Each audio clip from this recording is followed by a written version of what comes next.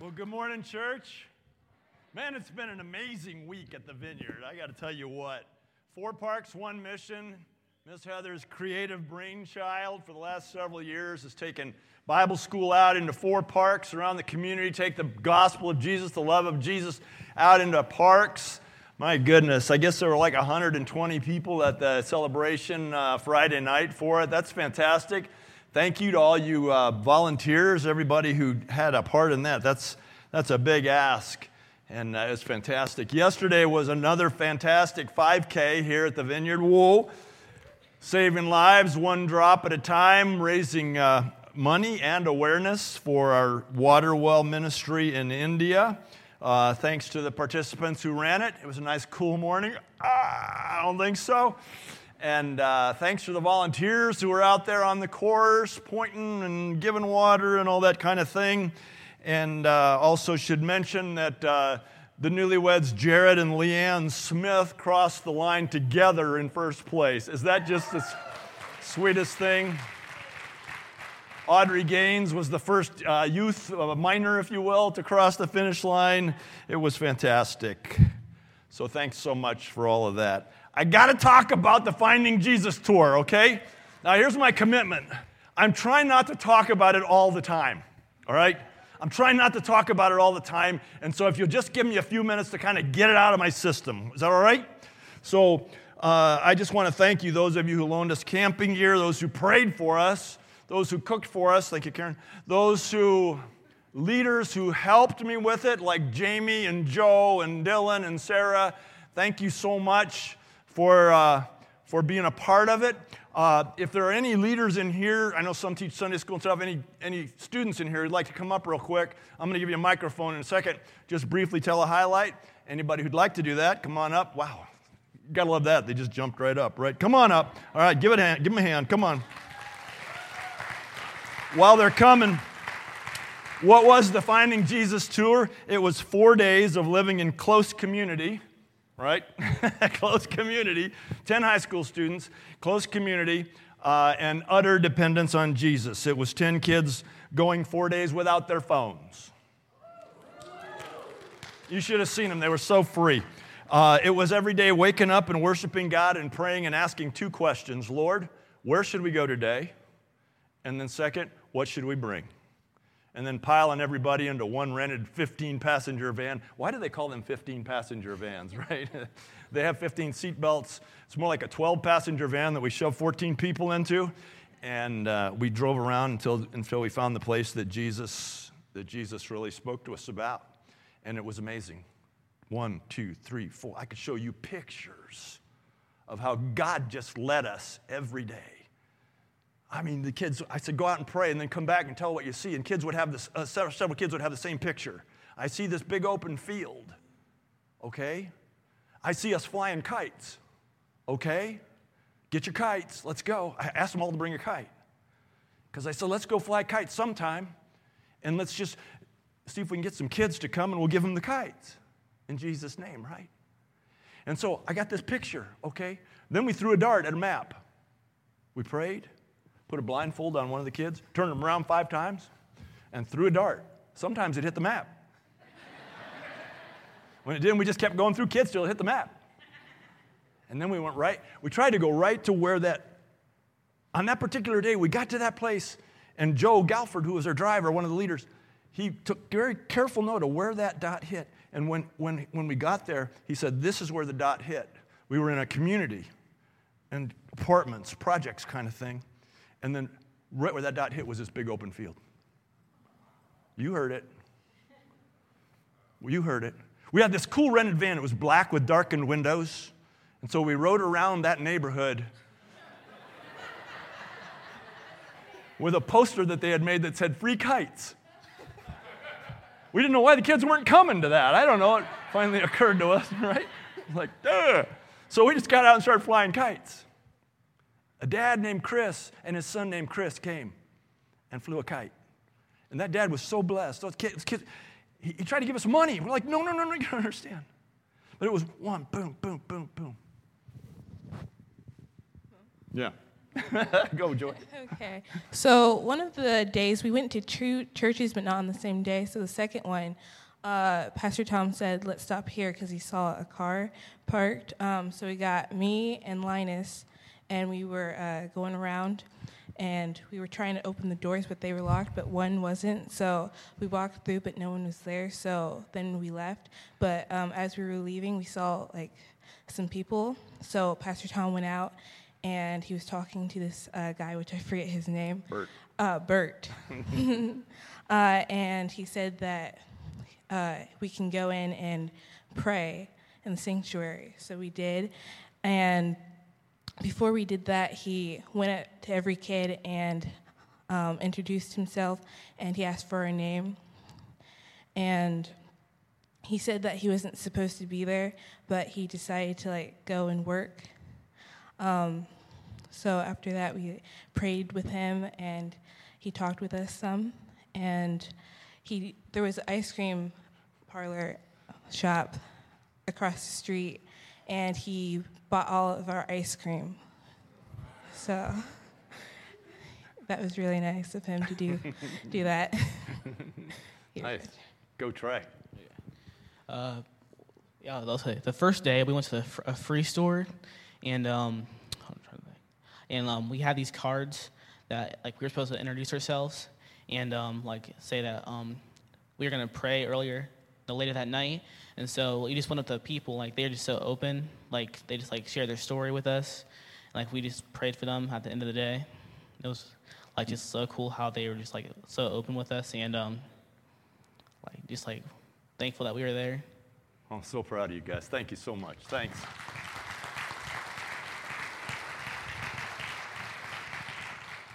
So I've had the privilege of working with the youth group for some time now, and I want to say of the whole group, I could not be more proud of them. Yeah, amen. We've been leading up to this Finding Jesus tour by teaching every young person how to hear the voice of God and how to respond to it.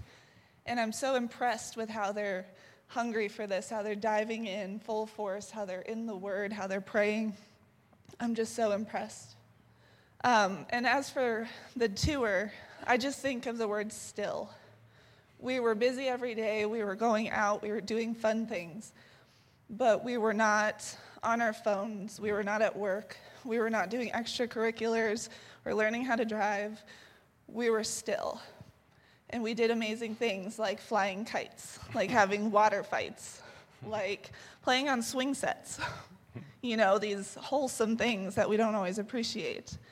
And the scripture that comes to mind is, "Be still and know that I am God." And that is what happened this week, is the young people were still. And they said, "God, speak to us. God, show us things." And because of that faithfulness, he showed himself. And it was just amazing. Yeah, amen. Thank you so much. Thank you. Thanks so much. Yeah. Thank you. It was such a great week. I have so many stories to tell you that I'm not going to tell you, and they're going to leak out eventually. But God was just on the move with this thing from the moment we started. We didn't know if it was going to work, so to speak. It was a huge risk, and high risk, high reward, right? Boy, the Lord really showed up, and I just want to thank all of you who had any part in it. Those kids, at the end of it, they were, when we were praying in that circle there in my front yard, some of them were praying, "God, these were the best 4 days of my life." And these young people have really, really been touched. I was left with such a deep and profound sense of God with these guys, and of purpose, and that, oh yeah, that's what we're doing here. A purpose. It was so fantastic. I came away with this question. There was just so much love, and there was so much unity with these 10 kids. I came away with this question like, Lord, how come it can't be like this all the time? How come, like, the church can't be just like this utter dependence on God, always seeing you wherever we look? How come it can't be this way? Started to pray about, you ever come back from a mission trip, an amazing mission trip, or maybe you've been to some really amazing conference or something, and you're like, how come we can't fly at this altitude all the time? And just began to pray and ask the Lord. Because it was 4 days of love. It was 4 days of living in community. It was 4 days of laughing. It was 4 days of amazement. There were special moves of God's Holy Spirit. Gathered, I have a cross erected on our farm, and we walked out to the cross, and Sunday night, second day of the tour. You see, the whole goal was to, and I told him right from the beginning, my whole goal was that every one of the 10 of you would experience the Lord, would find Jesus, we called it, in at least one of the 7 ways we'd been teaching during the 4 days. Sunday night around the cross, out in the woods at my house, I just remember standing there, and I said, something so powerful happened on Sunday afternoon to this church we happened into, that this pastor who stayed with us for 2.5 hours after she had preached and talked to the kids, let them pray for her, and then individually prophesied over each one of the kids. 2.5 hours. And we just walked in there because the Lord led us there because the kid had to go to the bathroom. And I saw people coming out of that church. I thought, well, they'll probably let us use the bathroom. As soon as I pulled into the parking lot, the Lord said 2 things to me. He said, there's more in there. There's more. And the second one is that the pastor will be a woman, be a female. I knew those things going in. So I walking in, there's people coming out, and I see this woman talking to another woman. I said, would you happen to be the pastor? And she says, no, but she's inside. Yes, okay. That night around the cross, I asked the kids, how many of you found Jesus today? Whew. All 10 of them, their hand shot up in unison. There was no hesitation. They found Jesus. There was so much love among those kids. 4 days, 10 teenagers, about 20 hours of it was in a van, a tight van. You know how many disputes I had to settle between those teenagers? None. Now, if that's not a move of the Holy Spirit, not one dispute in 4 days. What? You know how many times I had to say to students, that's not cool, don't do that? Twice. They're students, come on, they're high school kids, right? Twice in 4 days. I had 2 things that happened where I said, that's not cool. Twice. There was so much power. There was so much love. We saw these kids rally around one of the kids had been sick for months, and he was kind of tentatively on the trip because of this condition that doctors can't find, and we've prayed for him, we've anointed him, he's still got this thing. And Monday night, he just got so sick that he had to go home. He had to go home. His mom came and got him at the farm and came home. Those kids started praying. Those kids had prayed for him. Those kids started praying, God, make him better tonight. Bring him back tomorrow. Next morning when they were setting the table for breakfast at the student table, they set up 10 places instead of 9. They knew he was coming back. Just as they were finishing breakfast, as his van pulled up into my driveway, those kids ran from the table and they mobbed him. And they thank God.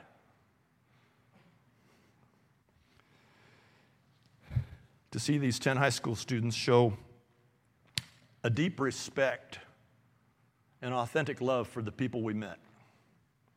Never once were they lippy, were they high schoolish.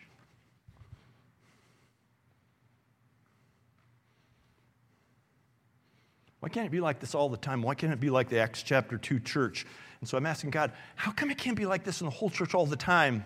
Is it a lack of faith? Lord, we just not have enough faith? Because there's a lot of faith in this move. Is it a shallow sacrifice that we're making as people? What's going on that it can't be like this all the time? Is it because we're just too busy with the distractions of the world? Was it as simple as putting away the phones? What was it, Lord, that caused that to happen? What do we got to do to have that all the time? So I prayed, I'm asking the Father. I get the sense that there are certain things that block that kind of life among us as believers. And so as I was pressing in on that in prayer, here's what I heard the Lord say. Tell them about forgiveness again. Tell them about forgiveness again.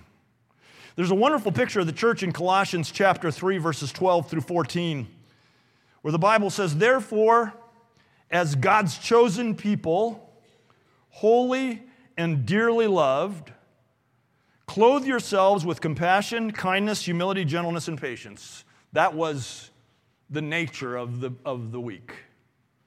That was the nation: compassion, kindness, humility, gentleness, and patience. And then in verse 13 it says, bear with each other and forgive whatever grievances you may have against one another. Forgive as the Lord forgave you. And then verse 14 says, and over all these virtues put on love, which binds them together in perfect unity. And love and unity was the nature of the group. So in this sandwich passage here where it says, you know, your patience, kindness, etc., which is the life we want to live with each other, and then loving each other and binding it all together in perfect unity. In this sandwich, the meat of it is forgive one another as God has forgiven you.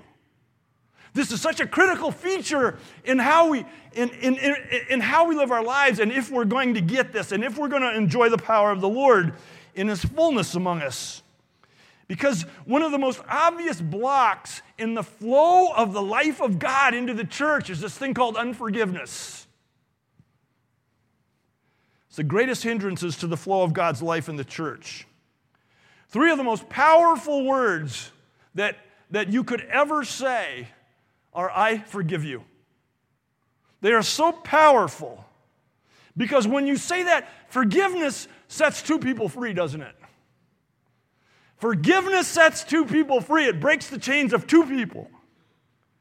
It sets the person free for whom you were holding this grievance, against whom you were holding this grievance, this sin, this offense, this hurt, this injustice. But that's not right. And you were holding them in some kind of imaginary, perhaps prison, but you were holding them there. But more so, you were in the same jail, weren't you? You were in the same spot with that bitterness, with that anger, with that rage, with the thoughts of vengeance. Why if I had the chance? And so forgiveness, saying, I forgive you, sets 2 people free, and it opens up the life of God into the church. 3 questions. What is forgiveness? Forgiveness is releasing someone for their sin against you by bearing the cost of it yourself. What? Forgiveness is releasing someone for their sin against you by bearing the cost of it yourself. It's picking up the check for someone else's sin. Psychology says that forgiveness is a conscious, deliberate decision to release feelings of anger, resentment, or vengeance toward a person or a group who has harmed you. But psychologically, that's a way to think about it. It's a conscious, deliberate decision to release these feelings of anger, resentment, or vengeance toward a person or group who has harmed you, regardless of whether they deserve it or not. Now, that definition has merit, but it doesn't really go far enough to talk about what forgiveness is, because that's just a conscious decision on your part to go, I'm not going to stress about that anymore. I'm going to let that go. But the offense is still left unpaid for. The offense still hangs in the air, doesn't it? I like the passage in 2 Corinthians chapter 5, verses 17 through 21, where it tells us what forgiveness is. It says, therefore, if anyone is in Christ, he's a new creation. Yeah? The old is gone, the new has come. Somebody celebrate that. All this is from God, this newness, who reconciled us to himself through Christ. So he forgave us through Christ and reconciled us. And he gave us the ministry of reconciliation so that the mandate of the church is to be people of reconciliation to the world. That God was reconciling the world to himself in Christ. Here's forgiveness, not counting men's sins against them. God doesn't count our sins against us because of Christ. He doesn't count. He has forgiven us. But you have to keep reading to really understand the nature of the forgiveness. And we are therefore Christ's ambassadors, as though God were making his appeal through us. We implore you on Christ's behalf, be reconciled to God. Verse 21, God made him who had no sin to be sin for us, so that in him we might become the righteousness of God. In other words, in forgiving us, God picked up the bill. You see, God's holy. And he's not going to just say, Eric, forget about it. That's not what forgiveness is. Forgiveness is, I've got this for you. I paid the way. God made him who had no sin to be sin for you, that you might become the righteousness of God. So God picked up the tab for your sin and my sin, brother. And that's forgiveness. Forgiveness isn't just, oh, it's okay. It's okay. Forget about it. He says, I got this. I'll bear this. That's what forgiveness is. I think it's important to think about the distinction between an apology and forgiveness. An apology and forgiveness. An apology, when we say I'm sorry to someone, it's really for a minor, kind of a minor offense, if you will. It's a minor reconciliation when someone has thoughtlessly caused pain or discomfort. We apologize, we say I'm sorry when we realize we've been inconsiderate. So this morning I had to apologize to Peggy Barker. She's our wonderful ministry assistant here, and she would never expect this kind of an apology. But this morning, my whole week was like jacked up because of the kids. What are you going to do? And, so I'm like way behind on everything for the rest of the week, getting ready to preach and stuff. And so even this morning, God, when I wake up early this morning, God downloads some fresh manna. So I go, well, I have to change some slides, and I have to change the outline. So this morning at 6:30, I email Peggy. And I say, attached, you will find these slides on the outline for today, even though they're already done. Now, that's a time when you say, and I started by saying, so sorry, sister, right? Because it's inconsiderate. She's got a lot to do on Sunday morning, says it is, without having me say, let's do that all over again, right? It's inconsiderate. And so the right thing to do, because I care about Peggy, is to say, I'm sorry about this. And she's like, no worries. To an apology, you can say, it's okay. It's okay. I understand. I get it. You're a putz. I get it. I'm used to it by now. Right? No, that's not how she rolls. Okay. But forgiveness is releasing someone from the power of the sin that was committed against you. It's releasing them. It's saying, I'll bear that. I got that. You're forgiven.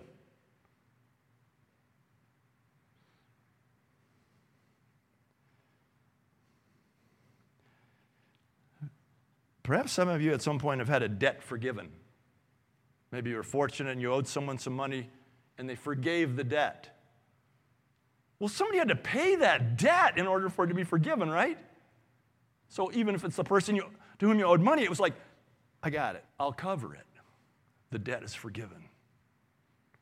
But the debt was still there, but it was forgiven. It was borne by the forgiver. I'll forgive you. Accepting an apology is based on, that's okay, I understand it. I will not hold it against you, though I could, because it's still in the air. It's an unintentional offense. That's okay. Forgiveness is based on, I'll cover this for you. I cannot hold it against you because it's been removed, because it's been covered. It's an intentional act of the will. When someone sins against us, that's when forgiveness is necessary and not an apology. It's the same way with God. I think a lot of American evangelism seems more about apologizing to God than it does repenting and receiving His forgiveness. It's like a Groupon. We have this group apology to God, and we have this sense of our own sin, our own failures, our own shortcomings. Sorry. You ever been in one of those relationships where the person's always saying sorry? It's just hard to bear that, isn't it? Okay, after the 90th sorry, could you just maybe look at the thing for a second? Just for a second? Maybe make a few tweaks? And I feel like the church is going to God and saying, sorry. I'm sorry again. I'm sorry. Now, I'm not saying that remorse and regret isn't a part of repentance, but that's not forgiveness. The offer of the cross is not, sorry. It's like, I'm here before you, I repent, I turn away from my sin, I come to the cross. I need you to bear this sin for me. And of course there's remorse in it, but that's not the point of it. The point is, I own it. I need to be forgiven. I need Christ and the power of his blood in my life. And it requires repentance, turning away from the sin to the cross. I think we do this thing, we stay toward the sin and we're like, sorry. And we wonder why we can't get altitude in our relationship with God.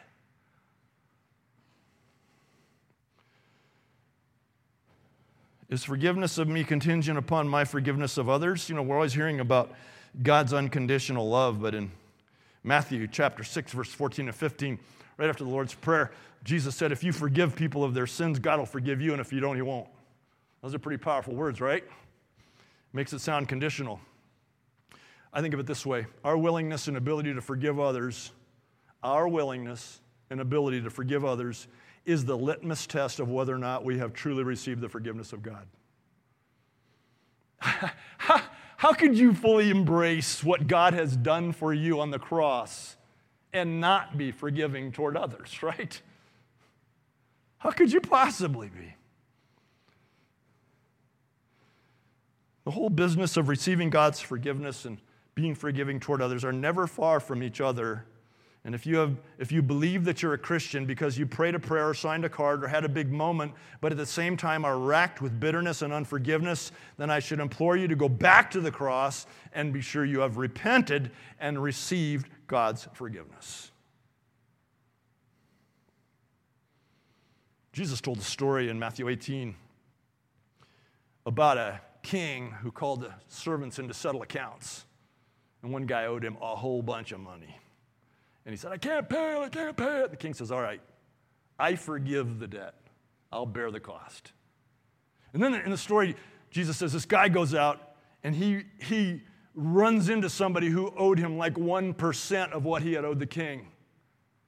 And you would expect him to be like, we are so good. We are so cool. You won't believe what just happened to me, right? But instead he grabs the guy and he chokes him. And he says, pay me what you owe me. Well, the other servants told the king about it. And the king called the first guy back in and said, we are not good. He said, not cool. I think if we're racked with bitterness and unforgiveness, if we're imprisoned by that, you should run right back to the cross. Jesus was asked, how many times should I forgive my brothers if they sin against me? And he said, 70 times 7 or 700 times 6. He says, keep as many times. He said, if your brother sins against you and comes back and says, I repent, forgive him. And if in 7 times in a day your brother comes back and says, sins against you and comes back and says, I repent, forgive him. You know what the disciples, what the next line in the passage is? They said, Lord, increase our faith. They didn't say that with 5 loaves and 2 fish and 5,000 walking on water, raising Lazarus from the dead. They didn't say that about any of the miraculous stuff, but it was like, what? Increase our faith. You see, we need God in order to do this. We just need God in order to do this. If you find you cannot truly forgive yourself and forgive others, then I say that your relationship with God is broken and you are not where you may think you are. The relationship God is offering on the cross is paid for. It's a relationship of love. And the Lord said, as I have loved you, so you now must love one another. At the center of the Lord's love for us is forgiveness. And he says, as I have loved you, so now you must love one another. I don't have time to do the third question. I just want to tell you that forgiveness releases the power of God into the body of Christ. Forgiveness opens up the flow of God's Spirit into his body. In Psalm 66:18, the psalmist said, if I regard iniquity in my heart, the Lord will not hear me. And so often that's preached like, Chris, the sin that you have in your own sin, if you regard that in your heart and don't deal with it, God will not hear you. And that's true. It'll break down the relationship with God. Unconfessed sin, me too. But what about this? It says, if I regard iniquity in my heart, the Lord will not hear me. What if I'm regarding your sin in my heart?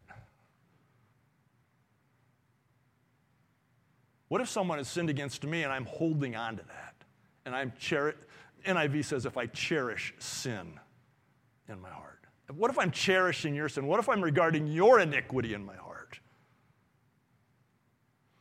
Then I'm restricting the flow. The Lord will not hear me. I'm restricting the flow of the power of God. We're gonna just open up our time just to asking God to give us the power to forgive. Anything could happen. If we as believers, we become forgiving to a radical degree, then the flow of God's Holy Spirit, I believe, will also be commensurate with that, will be radical. If we hold on to the bitterness, the unforgiveness, I think it's a choke point for the move of God in the church. So I don't know where you are right now, but I'm encouraging you to seek the Lord this morning and just ask Him, what do I need to do? How do I need to get out of this prison? How can I become a forgiving person? Likely some of you are thinking of someone right now and I'm not minimizing the offense, you guys. I am not minimizing what's been done to you. I get that, believe me.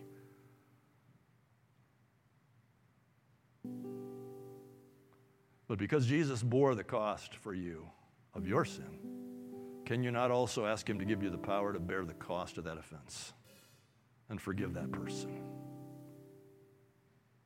Forgiveness is so contagious. When the church starts moving in radical forgiveness, it's like fire.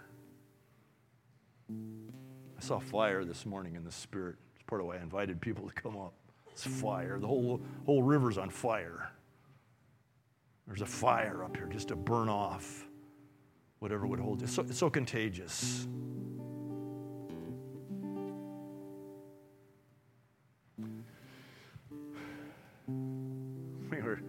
We stopped at a corner, a van full of kids, and there was a homeless woman there. We were a couple cars back. I spotted her and I said, "Hey, let's take up an offering quick." Money starts flying toward the front of the van. We gave that woman $50 and 3 bottles of ice cold water and a Gospel of Mark. It just brought the place to life. Not long after that, I felt like everybody was thirsty. I asked Joe to go through a drive-thru at McDonald's. I said, "You can all have one drink, small."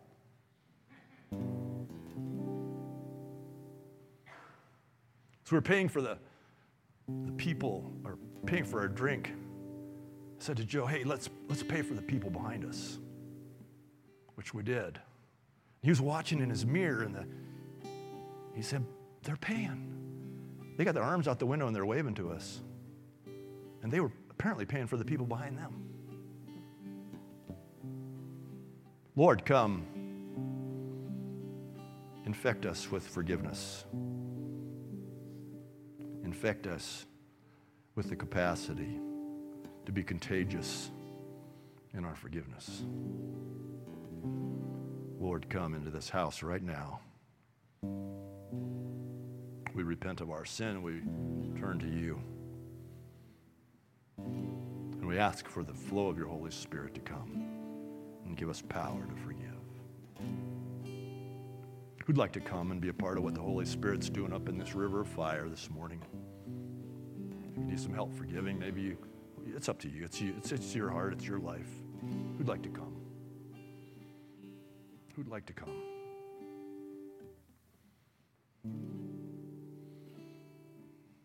Who'd like to come?